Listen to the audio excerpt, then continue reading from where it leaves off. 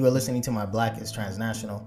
My name is Dr. Kelechi Bay Lambert, and coming up on today's episode, I'm joined by Ms. Yinka Rufai, who's also known as Coach Rufai, and she's a weight loss and healing coach. And she joins us to talk more about her transnational experience, women empowerment, body image, and what it means to be able to be your best you. We talk about that as we continue Women's History Month and acknowledging all the great things that women are doing, transnational or not transnational, or what Black women and women of all colors are doing. But before we get into that, let's go through our formalities. If this is your first time listening to My Black is Transnational, you can find this podcast on any of your favorite podcast listening apps. Wherever you like to listen to your favorite podcast, you can find us there. Please make sure to subscribe and download the podcast. You can also listen to past episodes from past seasons. If you like what you hear, please rate, subscribe, and review the podcast. Always leave your feedback. We always appreciate it to make the content more suitable for your ears. You can also follow us on social media. We're on Instagram at Black Transnational Podcast and Facebook, same name, Black Transnational Podcast. You can follow me, the host, on Instagram at Black Transnational _. And you can check us out at our website, www.blacktransnational.wixsite.com/podcast. You can also email us at blacktransnational17@gmail.com. All right, so back to today's episode and our guest. So I've had the fortune of knowing Yinka, Coach Yinka, for some time now, and I've been able to witness her personal transformation, not just as far as weight loss, but also as far as just healing and growth, and as far as practicing wellness and what wellness means for an individual. So we get into a really healthy conversation about what it means to lose weight, but not just losing weight for the sake of losing weight, but what are you gaining when you lose weight? And what does that mean, especially for our women, for our sisters? What does that mean to you? How do you achieve proper weight loss with a healthy mindset and a healthy spirit, and not just having a healthy body, but having holistic health achieved? So we get into that, but also impacting how do our connections with people, how do our identities as Black people, as Black immigrants, as first generation, as second generation, how do all these things tie into how we practice and pursue holistic health? So a very dope conversation with a very dope person, and she does an amazing job of being completely transparent and authentic. So again, I appreciate her jumping on the show, and I hope you all enjoy it. So without any further ado, Miss Yinka Rufai, also known as Coach Rufai, here on My Black is Transnational. Let's get the show rolling. Enjoy. Welcome to my dad's podcast, My Black is Transnational, Season 3.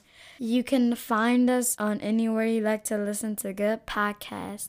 Follow us on Instagram or Facebook. Hope you enjoy the show. Bye.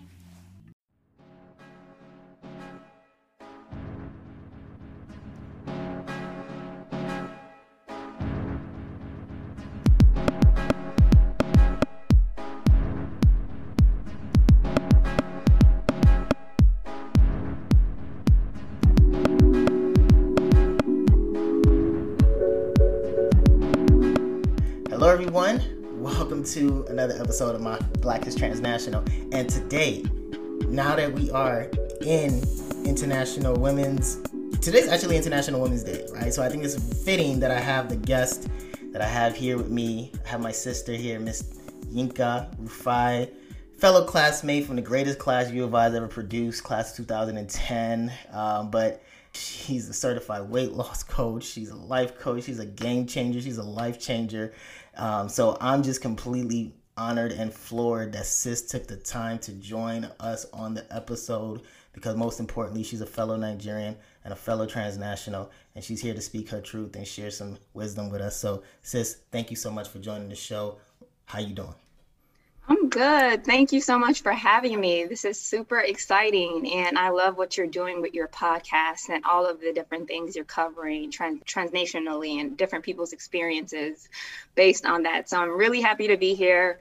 Like you said, my name is Yinka Rufai. People call me Coach Yinka. I am a weight loss and healing coach, and I work with a lot of women and some men who are looking to lose over 20 over 20 to 30 pounds in an accelerated and healthy manner. And I do that by tackling healthy lifestyle in 3 ways. The first one being physical, and that physical aspect is with the weight loss, the nutrition, and things of that nature. The second aspect is mental. And I find that a lot of times people get hung up on the minds, how important the mindset aspect is for working out. They're just in a rush to lose the weight, and they're not practicing the proper and the positive ways of thinking about their body and thinking about their day-to-day lifestyle, because they're so focused on physical. And so I focus on the physical, the mental, and most importantly, the spiritual aspect as well.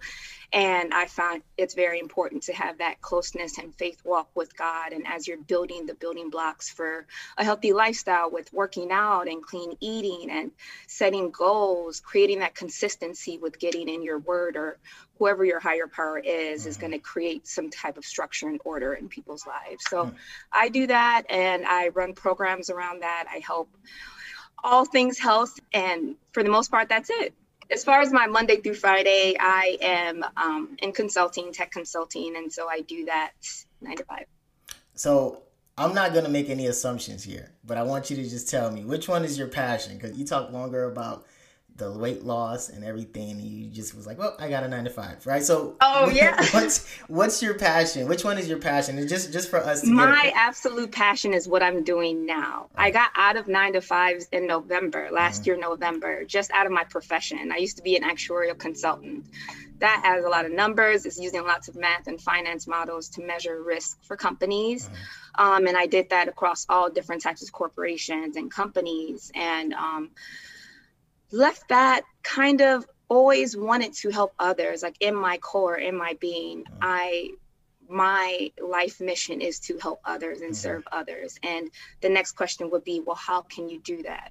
What are the skills I have to help others? And so my passion is around that. And so with the tools that I have, having my experience of over 10 years ago, losing 90 pounds in a very quick and healthy manner, and then fast forwarding, losing 50 pounds in 4 months, and practicing that whole approach, 3-pronged approach about physical, mental, and spiritual. And so that's my passion, to help others become a better version of themselves, because the other side is just so much more amazing. And so many people are struggling through little things, or things that they consider big, but it's a matter of changing the mindset and building up that resilience. So that's my passion. I love it. I love to hear it. And I wanted to just kind of goad you to give us a little bit more about that. But what about, where are your peoples from? So my parents are from Nigeria. My dad's from Ijebu, and my mom is from Lagos State. And so they moved to the States probably, I want to say, like 40 years ago. So full-bred Nigerian, just living in America. And so were you born here, or were you born in Nigeria? I was born in Chicago. So my parents moved from Nigeria, and then they went to Belgium for schooling. And so my oldest brother was born in Belgium, and then they migrated to New York, and then came back to Chicago. And so they settled in Chicago, and then it was me, my second oldest brother, and my little sister.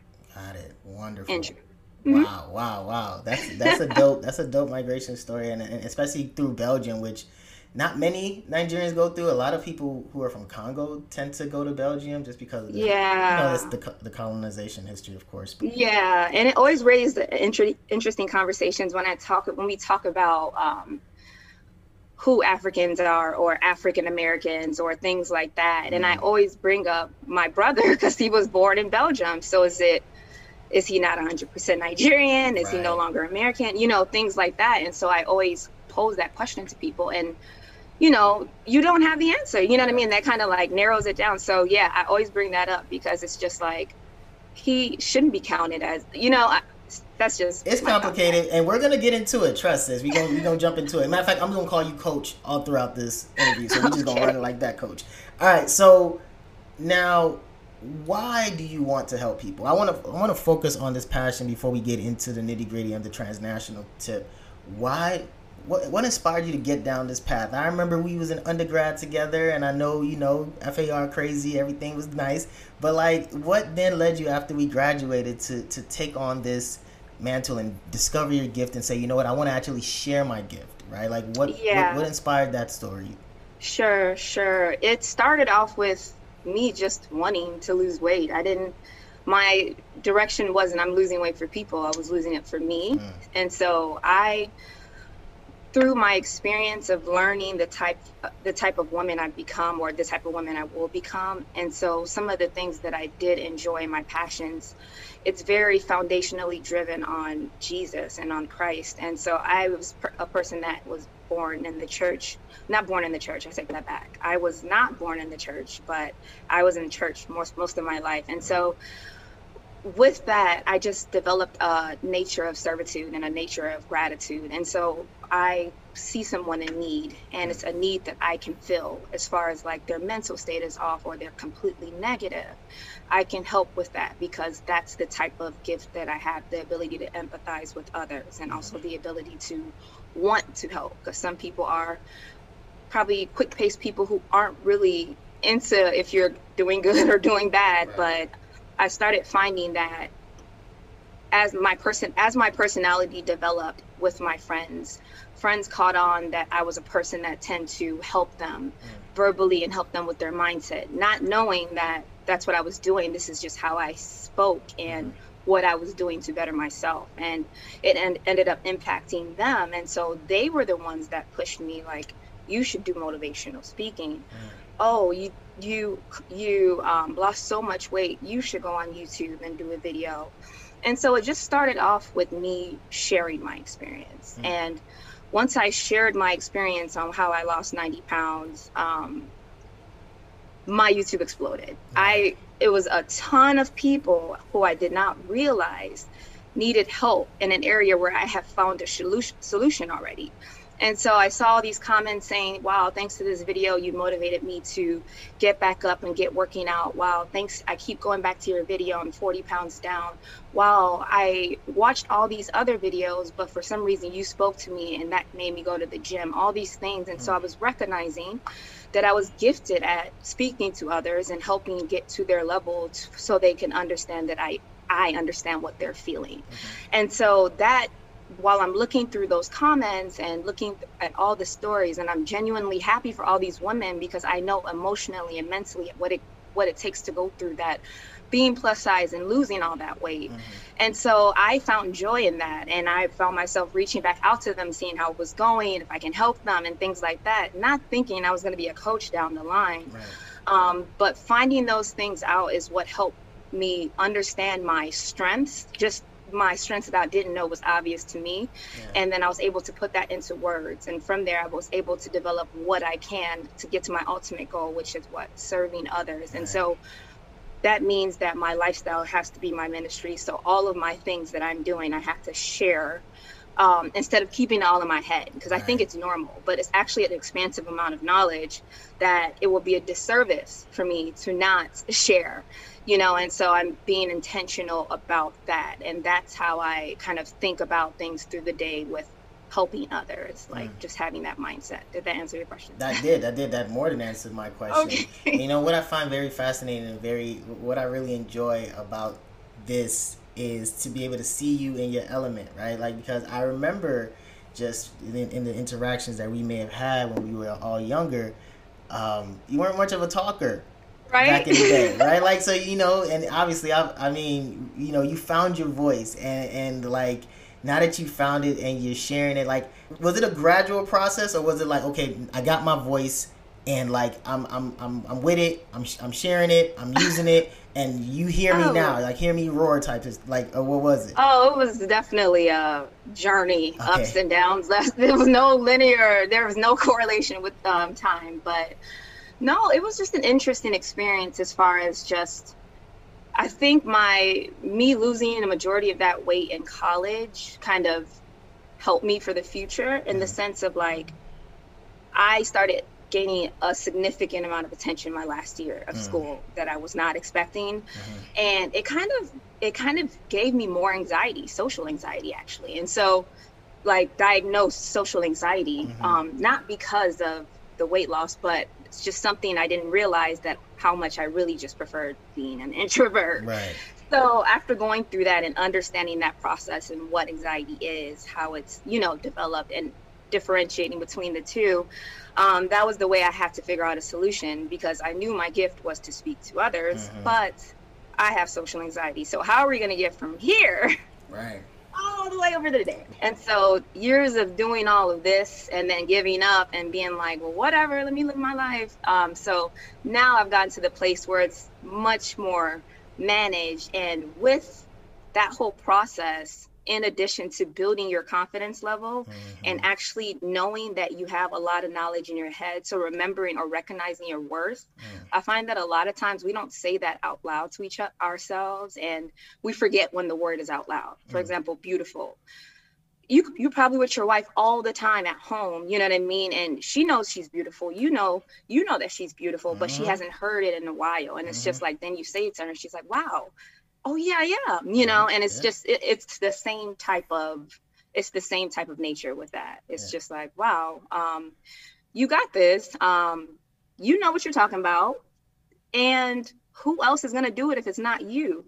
And so after kind of always telling myself that, and now it turned from something that I wanted to do, but was, you know, had a blockage because of something that was beyond me, a mental disorder, but I was able to kind of tell myself, or it's facts, but every day I would remember that there are lives that are in my hands. That's... So every day that I don't choose to speak is the day that every day I choose fear is a day that people's lives are gone.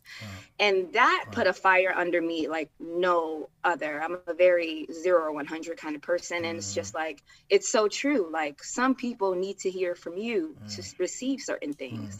There are tons of podcasts like this, but for some reason there are certain set of people that navigate towards you, right? You know, and so it's just like, if you didn't have your podcast, then you know what I mean? Like, well, I hope it's perfect to bring up. No, I know. But yeah, so that's the main gist of it. Yeah, no, and you know, and just, you know, because I know my wife will probably be listening to this. You're beautiful, babe. Coach tried to set me up with that. You're beautiful. I love you. You just forget your worth, and you forget how much experience. That was just one example, but internal things too. And so it was just a matter of doing those things and remembering and just getting that energy and being so comfortable with the passion. So this is my passion.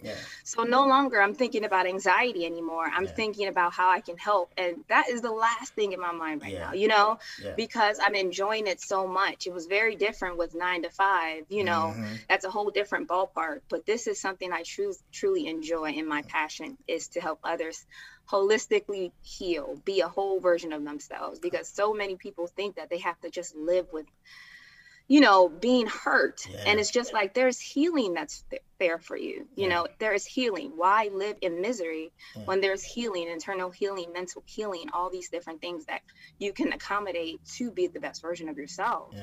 You know, and that's real, and I think, you know, you kind of jumped on a topic that I was going to transition to, which is a great segue. We talk about the concept of healing, right? And, you know, for women all over the world, there are lots of things that women are healing from because of what they have to deal with.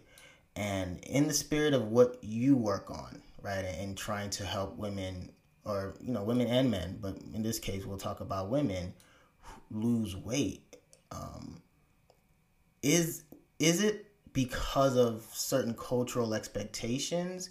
You know, like with you being a Nigerian woman, or at least a, you know, first generation Nigerian American, do the cultural influences impact the perceptions and how women view themselves and the pieces that they have to put together in order to feel holistically well? Does that play a role, or is it just not relevant?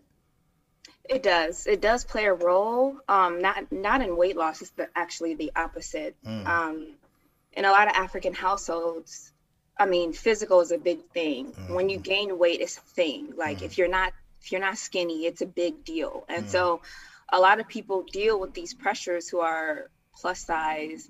So they are looking down at themselves unintentionally now, because now their viewpoint is, oh, you're at this state, that means you're not. And this is you are, you know what I mean? So it's just like, it does embed this sense of pressure to lose weight, but not knowing really why you want to do it. You're just doing it to please your family because they want you to lose weight. And that's never the approach to go, because you're going to gain that weight back. If your mind isn't in it and you're not doing it for yourself, you're going to gain it back. So if people are around these type of people who keep attacking them about weight, and that just tends to happen a lot more in the Nigerian community, African community. It's pretty big, and I can't speak to others because I'm just not as familiar, but that happens a lot. And so there's a level of healing that needs to happen mentally in order for people to be at a place. They can still work out. They can go ahead and lose that weight, but that wasn't the underlying issue. You know what I mean? You're dealing with some traumas, and now your way of coping is to be as skinny as possible. It's just like, what is skinny to you? You know, what is enough? You know what I mean? And so it's just like, there's a healing process with your mind. You have to come into terms with certain things. And that's why I go the approach of that whole three, that mental, physical, and spiritual. And so when I do health assessments, it's not just about how much weight you want to lose. That's a byproduct of the program. It's bigger than that. It's transformational, right? But where's your mind at, and how is it correlating to these things? And these type of things or questions that I would ask him help me figure out the identifiers for what I know as trauma from, based on how they're moving with what they want to do, losing weight and things like that. And so it gets kind of clear to see like, the people who are still in that type of wave of like, I just want to look like her, this body. I just want to look like this body.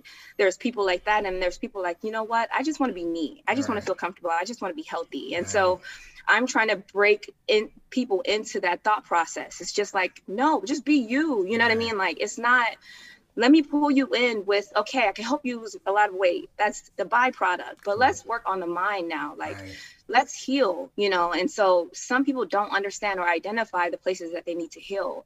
A lot of people can, those people who tend to like, if you give them a compliment, they'll be like, oh, it's nothing much. Oh, it's nothing much, this and that. And it's just like little things like that. I tend to stop the person like, no, take the compliment, because it's just like, it looks little, but you're downplaying yourself. And that's not a positive experience or period, type of thing. And so your mindset is more than what you know, and what you're doing is just a lot of subconscious things. So you have to do that tactical, intentional work of looking at the Post-it note saying, hey, yes, I got this every day. It sounds stupid, but no, you need to hear it several times. It's true. It's true. The interesting thing about that is that it comes from, and I'm not going to get too deep on this, but it speaks to a very, conditioned mind that we as Black people, but mostly Black women, have in the terms of having to always play the humble role, right? Like, and when I say the humble role, I mean like taking a compliment, you have to belittle yourself in order to be able to seem like normal, right? Like if somebody pays you a compliment, oh, it's nothing. And if you take the compliment, then now you're criticized for being too into yourself, right? So it's like you can't win either way, right? Because why are you downing yourself? Like why do we have to always diminish ourselves in order to make other people feel? If you're given a compliment, why can't we accept it and just accept it for what it is and help, boost our natural esteem in order to be able to just continue? But it seems like there's always this constant need to apologize for how good you are. Right? Like apologize for the work that you put to better yourself. Right? Like you can't automatically take pride. And for you to do that, that makes you exceptional to be able to accept the fact that you actually grinded and got yourself to a better state, and you're an improved state that makes you feel better. Like somebody has to be like, oh, Yinka, you're looking fine, you're looking great. It's like, oh, it's nothing, don't worry about this thing. Why? They're supposed to be like, thank you, I bless, I worked hard for this, right? Thank you so much, I appreciate it. Like, I see, look at you now, somebody's giving you compliments now, you want to go and do, your head is getting big. Like, damn. What do you want, right? Like, so what do you want? No. But seriously, right? And I think about what you're saying as far as, the culture, especially us being African.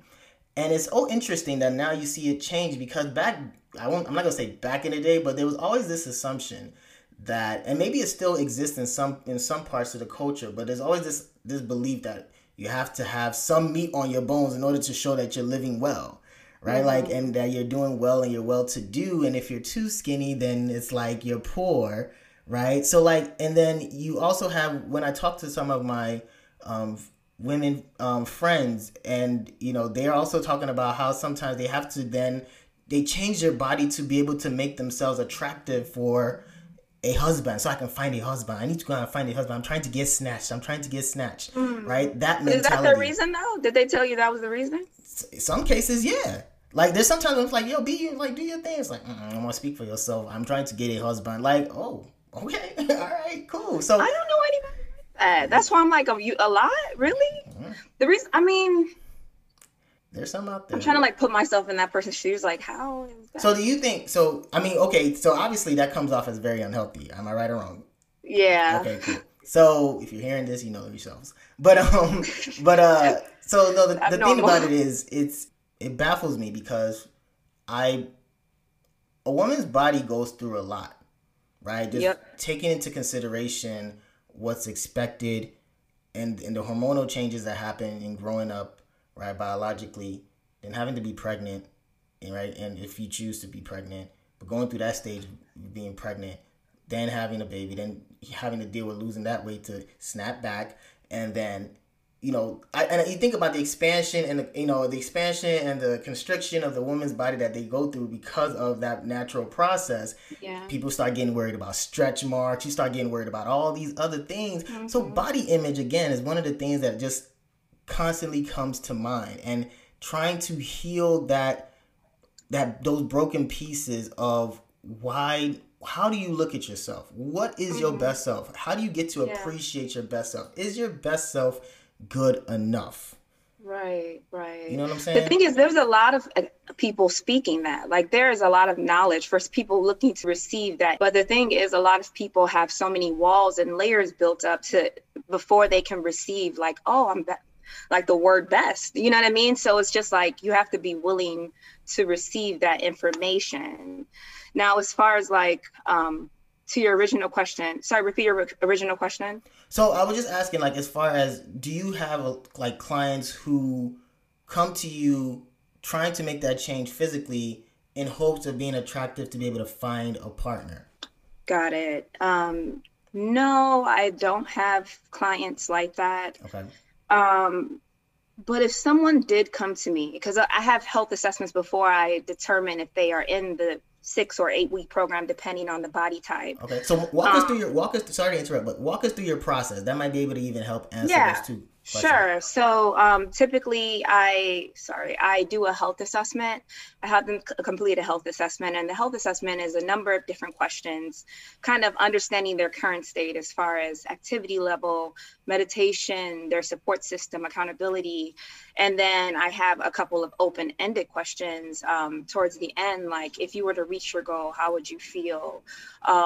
What are your 5 whys in what you're looking to do for a healthy lifestyle? And in the 5 whys, I can immediately tell if it's the type of person that's just like, I want to look good by 40 type thing versus, look, I want to live here for my kids, so I can tell, like, with those type of things. And, if I do come across a person that, let's say their why was that example you gave, a person who wanted to get their body done for a potential husband or whatever, I'll take the call and I'll talk to them more about that. And from then I would, lay it out as far as the reality is, like, this is not going to be long term if it's just to please one person. Like, that's not how it works. And in my program, it's like, you're either going to develop on the mental and spiritual level with that weight loss, or you're not. Right. And so it's just like, okay, if that's what you want to do, then obviously there's those prepackaged programs like, hey, lose weight in 20, you know what I mean? Like, do things like that. But what I try to do is, even if they're not a fit for my program, talk to them about that. Like, why do you feel like you need to be this size in order to get this person? Can you give me like reasons to kind of pull that out of them? Because some people just function on autopilot and say things on autopilot and forget what it is. Like, you function on autopilot to go home. And then in the beginning, I remember, like, a new home, it's like you forget and you kind of go to the old place. But like, it's just kind of talking to them and saying, why do you want to be that size? what's the reasoning, what's the benefit, and kind of presenting it both ways. And the hopes is to have the person understand enough or be selfless enough to recognize and appreciate themselves, understanding that they need the priority too. Like, in order to pour into this husband of yours or future husband of yours, your cup has to be full as well, huh? You know? Nice. And it's just like priorities. And it's a setup for failure if you're so adamant about 5 months before the wedding getting a certain size and not focused on, the overall. Wouldn't you want to be healthy for the entire duration of, of the whole thing? So why not invest time into building the habits that will help you be your best self and not set yourself up for failure? Then after the wedding, you eat what you can and your husband is looking at you sideways like, girl, what is, you know what I mean? Like, so that's all I would say to that individual. But none of the people in my program have that mindset. I feel like more recent times, people are understanding the importance of a healthy lifestyle. Everybody understood it before, they just didn't care. Now people are understanding it. They're on the verge of not caring. They need to care, and they recognize that, right? And so it's just like, now people are understanding why it's important to be healthy, especially now that COVID hit, how quickly somebody can be unhealthy and go, and so now people are trying to do their best for their own immune system and body, outside of COVID, to make sure they're their best selves. And so a lot of people, surprisingly enough, a lot more women who come to me, they just don't know what to do, but they are desperate and ready for a change, and it's never really like, I'm desperate for these 20 pounds. They're like, I'm desperate. I want to be healthy.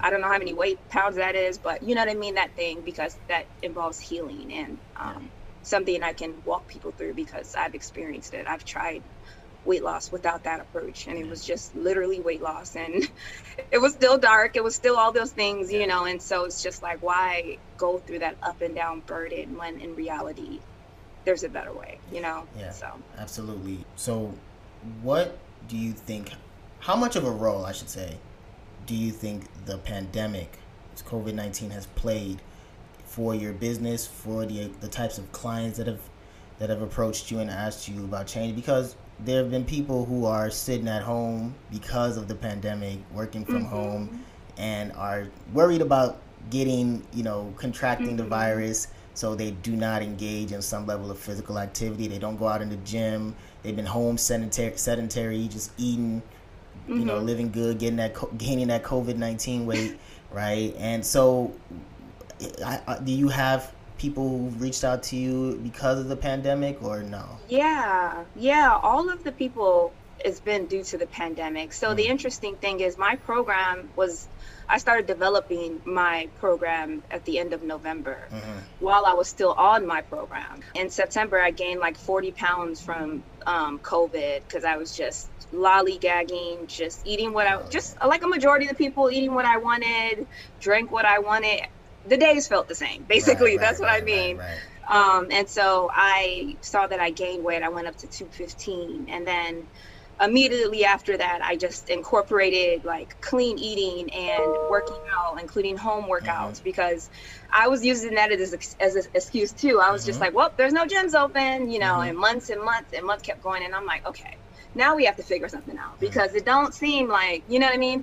So I was able to lose. So I kept going. I went hard, 0 to 100. And then after 4 months, I was able to lose 50 pounds. So I lost the weight that I gained, that was my original goal. But then it's totaling 50 pounds. And so right now, it's just a place where, like, now it's booming, because my program officially, my clients just came in January, and everyone's story is on COVID. Everyone is like, hey, they haven't gotten in the state of getting started yet. And it's just like, COVID gave me 40 pounds, because COVID's kind of still happening for a lot of people. I mean, it's happening for all of us, but people are still stuck at home and still stuck in their ways, and they need somebody to come to them and be like, hey, snap out of it. Some people are later than others, but those are the people that come. Those are the people that tend to come, and I walk them through, okay, what does activity, what does it look like now in this new normal? How can you still be able to be healthy, and so they are open to hearing that, and from there I can just share more information. Home workouts, different things that I thought would be hard. I didn't like having a home workout type thing, but it's not bad at all. Okay. So are you, let's say I'm a client, right, and I reach out to you like, coach, change my life, right? Like, I'm trying to get comfortable, I'm trying to live healthy, I'm trying to be able to just feel good in my clothes, and we have the health assessment go down, and we go through it, and you're like, you know what, this dude is worthy of my grace, whatever the case may be, right? And I'm doing the most, but no. So it's like you get the I get to be a client. We've gone through it, and everything matches. Is it one of those things where you kind of serve as, after giving all the information, to serve as a resource? Are you an accountability person where you just calling? Like, how often are your clients talking to you? And things like that? Absolutely, yes. So with the program, like I mentioned, it's holistic healthy living, and it'll be weekly one-on-one. So my whole thing is that it takes a while to build a habit, to get consistent. It's one thing to be like, raise your hand, I'm about to work out, change myself this week, let's go. By day 3, you're done, right? You know what I mean? Like, we know some human behaviors, and so now it's a matter of keeping them accountable. And my program is like broken out into 3 different phases, and it's in my app. And so with the app, I am able to keep them accountable on different habits, their workouts. They have questions, they come to me virtually, and I'm able to like talk to them and speak to them and incorporate different things, so I'm able to figure out a pattern between their nutrition, between their activity and their habits, to see what maximum weight loss looks for them as far as the fat burn aspect. And so I help with that using one-on-ones. So we'll go through all of the information for the week and the different things that they did. And so we'll track all of those things. I provide additional guidance and development areas for the following week. Because at the end of the day, the end of the program, the goal is for that to be your start date, for you to have all the tools necessary to be able to lose a similar amount as me in 4 months, or as long as you would like. The goal is to understand your body enough to know when to lose, gain, or maintain, like that be in your hands.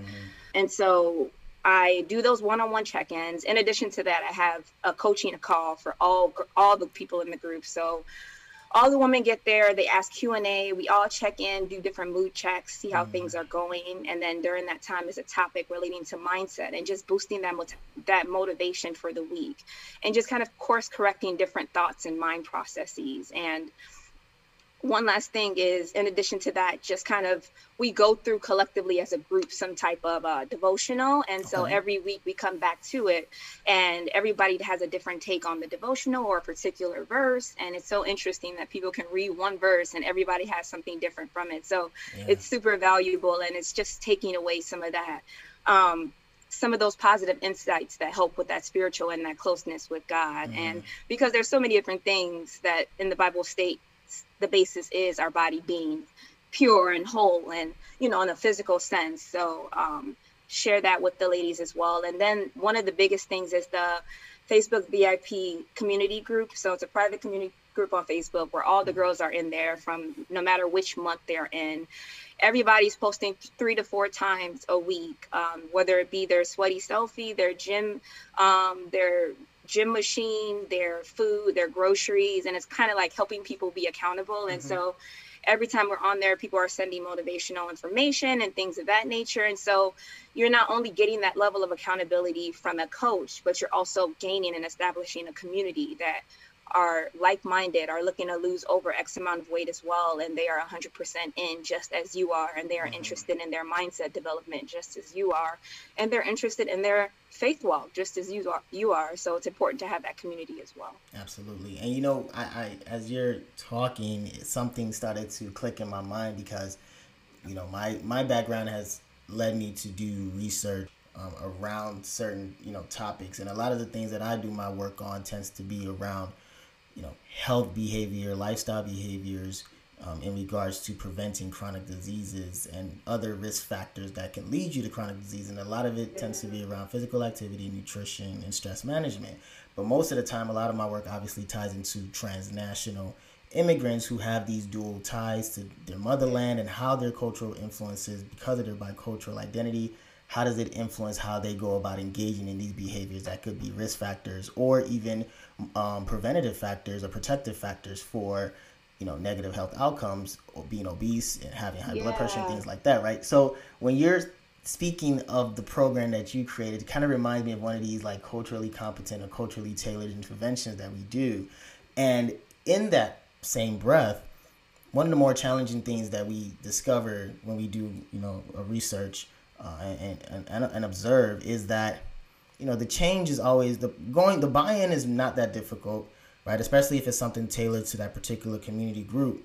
But the hardest thing that happens tends to be once the person's gone, once coach is done and the sessions is over, right? Maintenance, right? And there's always this relapse of sorts that happens, right? And you even touched on it, right? That idea of shit, we just eat whatever we want. Like, we at the crib and you may feel a certain mood and we're human, right? Like you can't, there's just, I can't go that long without a honey bun. I'm sorry, right? Like that's just not, I can't, I can't do it. You know what I'm saying? Like, so, but so it's normal to have those moments, but what do you say and how do you go about getting your clients to be able to have those good habits to be able to maintain the loss that they've had?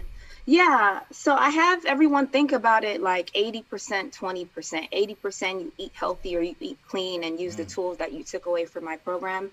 So 80% of a year, 20%, that is left for your vacations, your cheat meals, your husband's birthday, your wife's birthday, you know what I mean? Your girls' night, that's 20%. That's plenty of time to do whatever you want. But if you can be consistent habitually on a day-to-day basis on that 80% healthy eating, you shouldn't feel bad about those things. I don't feel bad. Like if I go and get a Twix bar or if I'm at home and I'm getting some F-ball from my parents' house, I'm not thinking twice. I know what I'm thinking twice about is now that I know my body so much, my body tells me what it likes and doesn't. Right. So my body will tell me the next day if it's cool or not. And so then after that, if my body don't like it, I get to choose between, all right, do I want to enjoy it still and just deal with the consequences tomorrow? Or do I not? I would rather that type of approach. And that's eventually what you're going to understand versus, man, I shouldn't have had a cheat meal. Cheat meals are inevitable. Like you just have to understand and think of the bigger picture.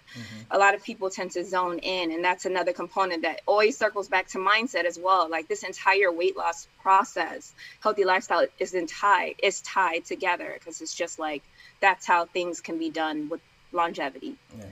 And you kind of touched on another piece, which is the African piece, the eating the F4, right? Like, how do you then talk to your, and I don't know, this probably be a twofold question because I was initially going to ask you, where are the majority of your clients from? But if you happen to have some, but even speaking for yourself as a Nigerian, how are you able to find that balance between eating your African food, your jollof rice, your pounded jam, your, and still being able to still stick to the journey? Do you work with alternative ingredients when you prepare your meals or when your parents make the meals, or do you just go all in with the food that's made in palm oil and all these things?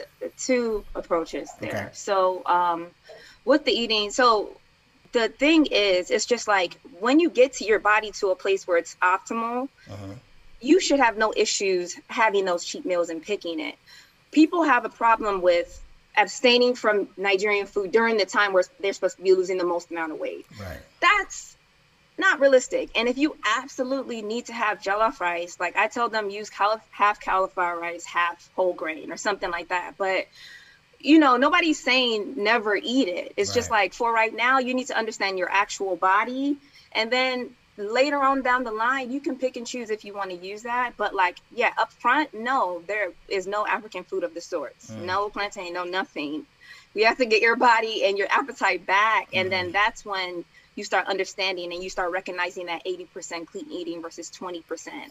And then you identify whether or not you want to eat it, or if you want to make it, you can find creative ways of making it, which is all over the internet about like jollof rice, stew, palm oil, replacements for palm oil, different things like that. But did that answer both questions? It did. So now we're segueing and we're almost towards the end, but one of the things that we do here is, since we're on the topic of healing, I want to talk about healing from another perspective. We've talked about losing weight. We've talked about, engaging in healthy behaviors, but I want to speak on it from a cultural perspective, right? Transnationalism, one of the things that we try to do here is be able to bring that perspective of what it was like for you growing up in America, having Nigerian parents. What was your experience with the African American community?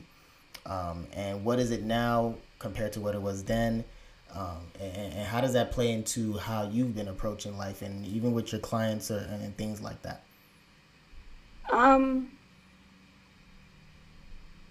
It's an interesting question. So as far as like my childhood and upbringing with so just backtrack a little bit. As far as my upbringing, my parents tended to be more, they weren't extremely strict in the sense of me trying out different weird things or what you would declare weird, like tennis or painting or something like that. And I kind of entered school knowing that I was African, but it was almost like, because my parents kind of subconsciously kind of just pushed everything American to us and almost wanted to take away the Nigerian. And I look back and I'm like, you know, I forgive y'all for that, but y'all bogus. You know what I mean? Like, I could have been learning this language. Come on, but it's cool. Yeah.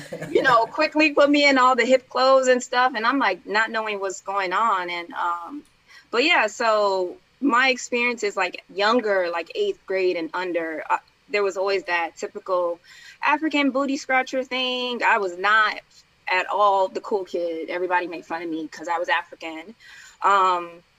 And high school, no, it was fine. Didn't really have any issues. So like, to speak to today, as far as Black Americans, I've never had a significant or traumatizing experience to the point outside of childhood, but I'm not going to assume the majority of them are, you know, the ones that said they were African booty scratchers. But no, I haven't had any issues, or I kind of view things in the point of, it doesn't matter what culture or where you're from. I think that goodness and love is something that's universal, and that if it's practiced with one culture, it can be practiced with the same. And so that's kind of my viewpoint with African Americans or anybody else. I don't have anything particularly off to say. It's just a normal person to me. Yeah. I mean, it's interesting because everybody has a different perspective or experience. Oh yeah, right? Really? Yeah, I guess people are really like sticklers. That's what I'm saying. Like, there's this tension. That's a good right? point. I'm just like, yo, there's so many other things to worry about. Like, girl, you know what I'm talking about. So like that, there's so many things, right? But there this tension that still persists, y'all, between both groups. It's not deep. I grew. I did a lot of things back in the day that you know what I mean, I would never do now. I grew. Right. Like, it's just not that deep. And you know, the parentals typically play a major role in that type of attitude from between one group and the other, right? Because your parents sometimes, like, and it may not be your parents in particular, but I know, for example, when, you know, growing up, it was like, or even just in some spaces now, there's some folks who are just like, we don't deal with, you know, Akata people. Right, like, and even I hate that word, but that's the word they use sometimes, and it's no longer. And it's like, we don't like those people; they're different. Don't, like, for example, don't go and marry, you know, an African American, right? So yes, there's so many other things we should be worried about. Yeah, but there's a lot of healing. There's a lot of healing that needs to happen in that regard, right? Like, we may have we have that luxury of being able to grow up in Chicago, and we had the ability to be able to, even though they called us African booty scratcher growing up, we still have the ability to code switch. You knew how to, you know, work your language and your words in the settings that you in, and not corporate, but more so like family and outside with the homies, right? And then in college, you understood, you know, you had a mixed group, but you also had like different crews where you had your ACA people, and then you also had, you know what I'm saying, your CBSU. So like that whole ability for us to have to blend into different spaces and not just be able to all come into these one big happy Black family, that's where I think there's some healing that needs to happen between, you know, both groups, because one of the things that we're trying to do, especially with, you know, when we talk about protecting Black women and things like that, right, being able to understand that the issues that are happening in regards to protecting women is not just an American issue. It's not just an issue that's tied into, you know, we understand and we mourn the loss of Breonna Taylor and other women that are like Sandra Bland, all those. But there's so many other women in Africa. There's so many other women across the world who look like you are going through this on a daily basis, right? Who are not protected, who don't understand, who don't have that. And we're trying to bridge that gap where it's not this Black Akata woman and I'm an true African woman, right? Like, you know, and maybe you haven't had that experience, but that's something that I think needs to be healed. What are your thoughts, if you have any, on that? No, I agree. As we got older, I don't like the term too. It makes me cringe. Yeah, it's just weird. It makes me cringe. But yes, that has been in my childhood, in the sense of like aunties and different things around that. Even my dad at different points. But my mom, she worked at a place where it wasn't, you know, there were Black people there. And my mom, like, she's a very gracious woman. And so she is very receptive to other people. And so she kind of grew up with Black women. So she doesn't really, well, you know, I'm not going to say they're saints, but she doesn't really look at them negatively. I think. I can't speak for, now I'm thinking about it. One side is saying, wait a minute, Ika. Wait a minute. And then the other side is like, but, and then the other side is like, shut up. Shut up right now. One of those voices is your parents' voices right now. Like, stop it right now. I was like, oh, okay, never mind. No, but back to the Akata thing and my thoughts on it. I understand on both perspectives, like why people feel a certain way and why people are triggered by that. I think that my approach with a lot of things is very different from other people's. Like, I don't weigh heavy on those things, because at the end of the day, it's like, what is it gonna do? So it's just like, okay, yeah, a culture has identified you as X, Y, and Z. You can speak your truth, speak your piece, help clarify that. But at the end of the day, your actions are showing one thing versus the other. So I kind of, when people talk like that, I just kind of ignore it, or I correct them for sure. But when it comes to debates between, oh, I'm supposed to be this, oh, I'm supposed to be that, identify as what you want, and then let your actions and everything else do the talking. And so outside of that, it don't really matter what people say. Facts. So, all right, how I'm often, so light about that, but you should be. I mean, I understand that, and that's, I wish more people had that mentality that you have. But as far as Nigeria goes, and us blaming our parents for not teaching us the native tongue, let's go on that tip real quick, and let's talk about how often. When's the last time you've been to Nigeria? I actually was there for a wedding last February 2020. Okay. So I go pretty frequently. Okay.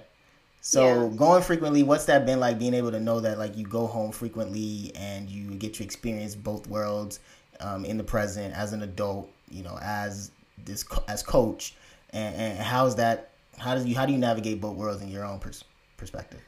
It's really interesting, man. I like Nigeria. I made an intentional decision years ago that I wanted to go. I wanted to understand my culture. I chose to go. My parents, they go every year, but I didn't think about going. And so I made this practice since like 2013 to go once a year, once every other year, or sometimes twice in a year. And so I enjoy the culture, I would say, in many different ways that they're kind of different. Like, so there's one from a health hat, and then there's another from a cultural hat. So it depends on the question you're asking me. But from a cultural hat, it's great. It's nice to see my culture and understand my culture and being forced to kind of like pick up on things. But it also kind of it's kind of frustrating because I don't know the language and I'm trying to learn. And so it's kind of like, dang. And so that's why I want to go even more, because I want to get more well-versed into the culture and picking up on different things, because all of my friends are Nigerian. So like, in addition to these classes, so far so good. But as far as a health hat, they have different things to eat there. And if you don't do your research, you kind of can't really set yourself up for success.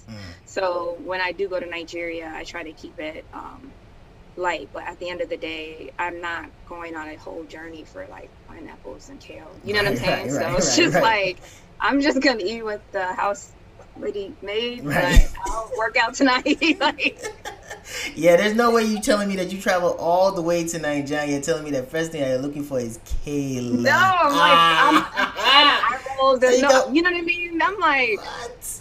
Girl, what's wrong with you? Right. Go to the village. They're gonna look at me like I'm crazy. This princess. They are not gonna like me. First of all, I already have to. See, I mean, that's Oh yeah, it's different. it's So you have to different. plan ahead and know the places and things like that. And I'm sure they're there, and that's why I want to go to Nigeria for a longer period of time so I can identify those areas for people. But yeah, it's different from a health hat as well. Just kind of noticing, you know, the type of food they eat and the shape that they're still in, a lot of people, and you know, different things. And so it varies Okay. by So culture. yeah, Answer? so yeah, it did, and we're wrapping up now. One of the questions I always ask is just in regards to everything. Oh, wait, I'd be remiss. You never really talked about the types of people, the people that are typically your clients. Where are they usually from? Is it a mixed bag or? It's I a forgot to. mixed bag right now. Okay. I have people, yeah, so it's not limited to African. There's Nigerian, Black Americans, yeah, those two for right now. Okay. But it's specifically, well, my program in particular is geared to women of color. Right. So like minority women. So do you try to tailor your approach based on the two different populations, or you giving everybody a one size fit all type of program? No, right now I just have it as the people who are me or who used to be me. So Okay. basically Gotcha. colored, plus size, Gotcha. and 100% ready to get going, And and they ready. want their mindset cleared. So Yeah. is that what you mean? Yeah, exactly. Okay. Love to hear it. Thank you. All right, so my last question now, officially, is when it's all said and done, what do you want your legacy to be? Well, I have a lot of things. So I guess this is kind Lay it of all out. We got okay. Yeah, let me play it all out here.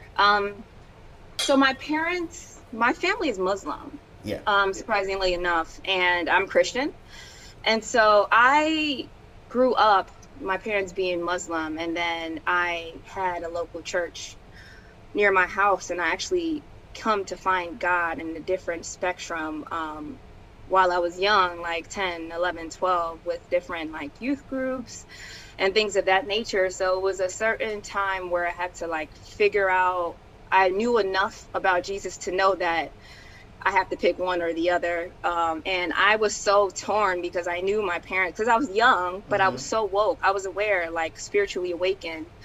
And I didn't want to let my parents down. And so I was like, is it possible to be Muslim and Christian?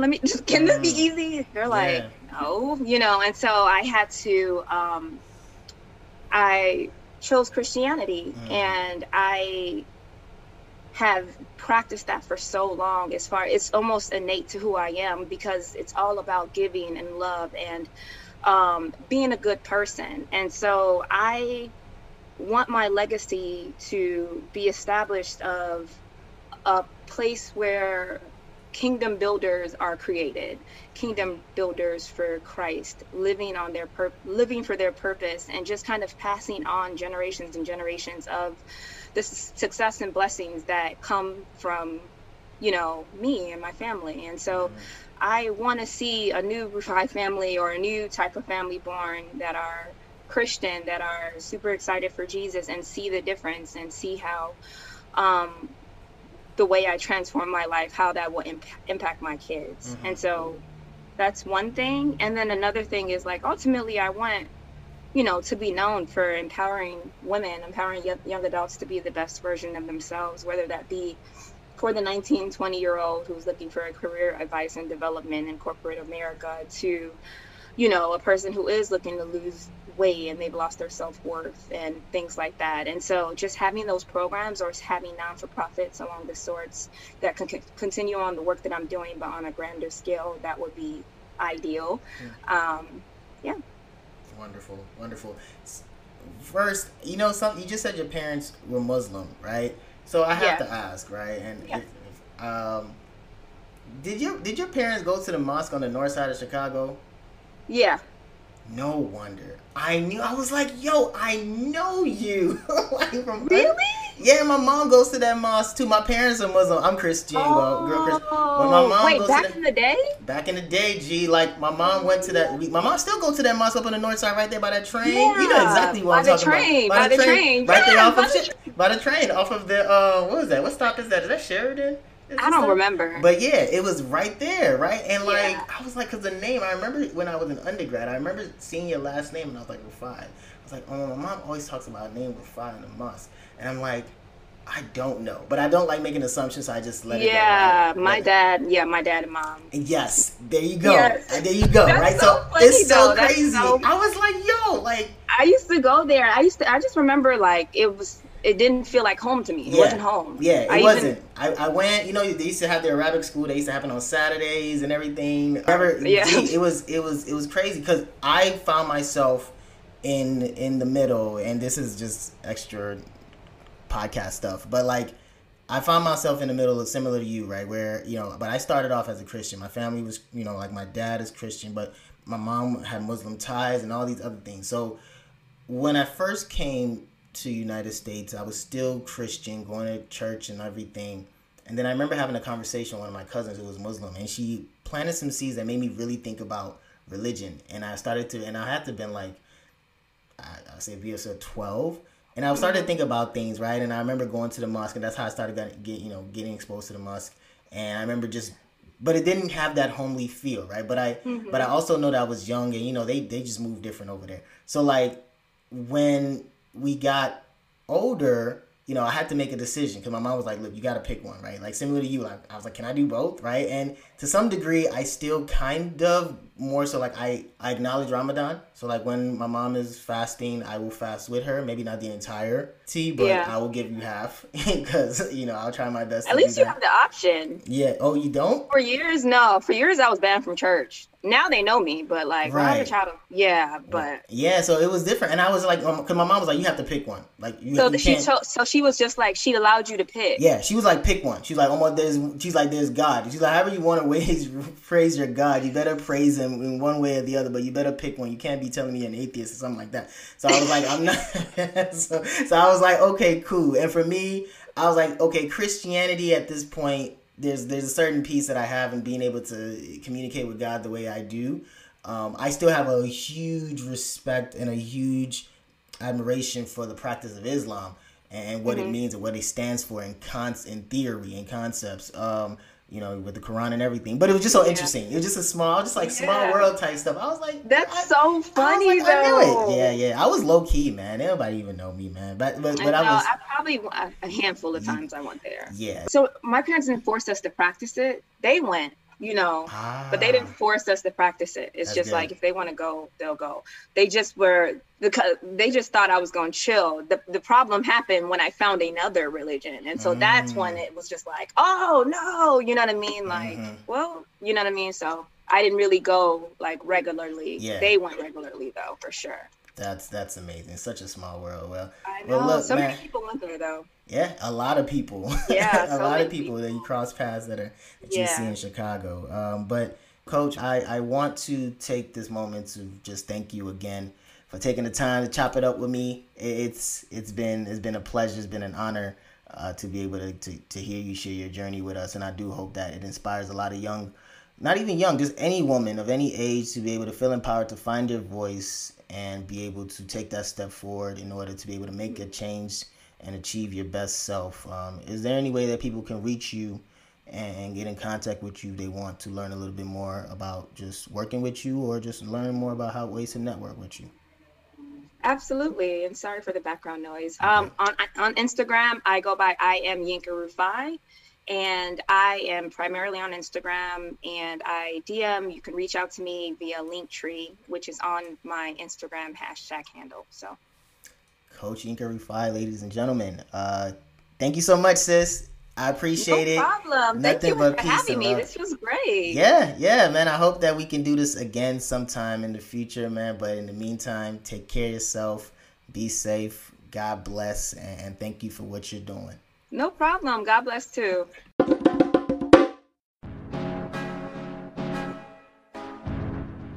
So that's going to do it for this episode of My Black is Transnational. I'd like to thank Coach Rufai for taking the time to share her experiences and her knowledge and wisdom with us and her passion. So, Yinka, we really appreciate you and we wish you all the best. And as you know, whatever we can do here at My Black is Transnational to support your cause, we are here to support that. Again, Thank you all for taking the time to finish this episode. If you've made it this far, then you are a real one. You can continue to listen to us if you like what you heard by downloading and subscribing to the podcast wherever you find your favorite podcast to listen to, be it Spotify, Apple, Google, Stitcher, wherever you like to listen to your favorite podcast. You can find us there. Rate and review the podcast if you like this episode. Your feedback is always appreciated. You can also check us out at www.blacktransnational.wixsite.com and check us out on Instagram at Black Transnational Podcast and follow me, the host, at Black Transnational _. Special shout out to all the great women doing great things. Continue to do the great things you're doing as we continue to celebrate Women's History Month. But thank you all for listening, and we'll talk again next time. Until then, my name is Dr. Kalechi Bay Lamberts. My Black is transnational, and I hope by the end of this, yours will be too. Peace.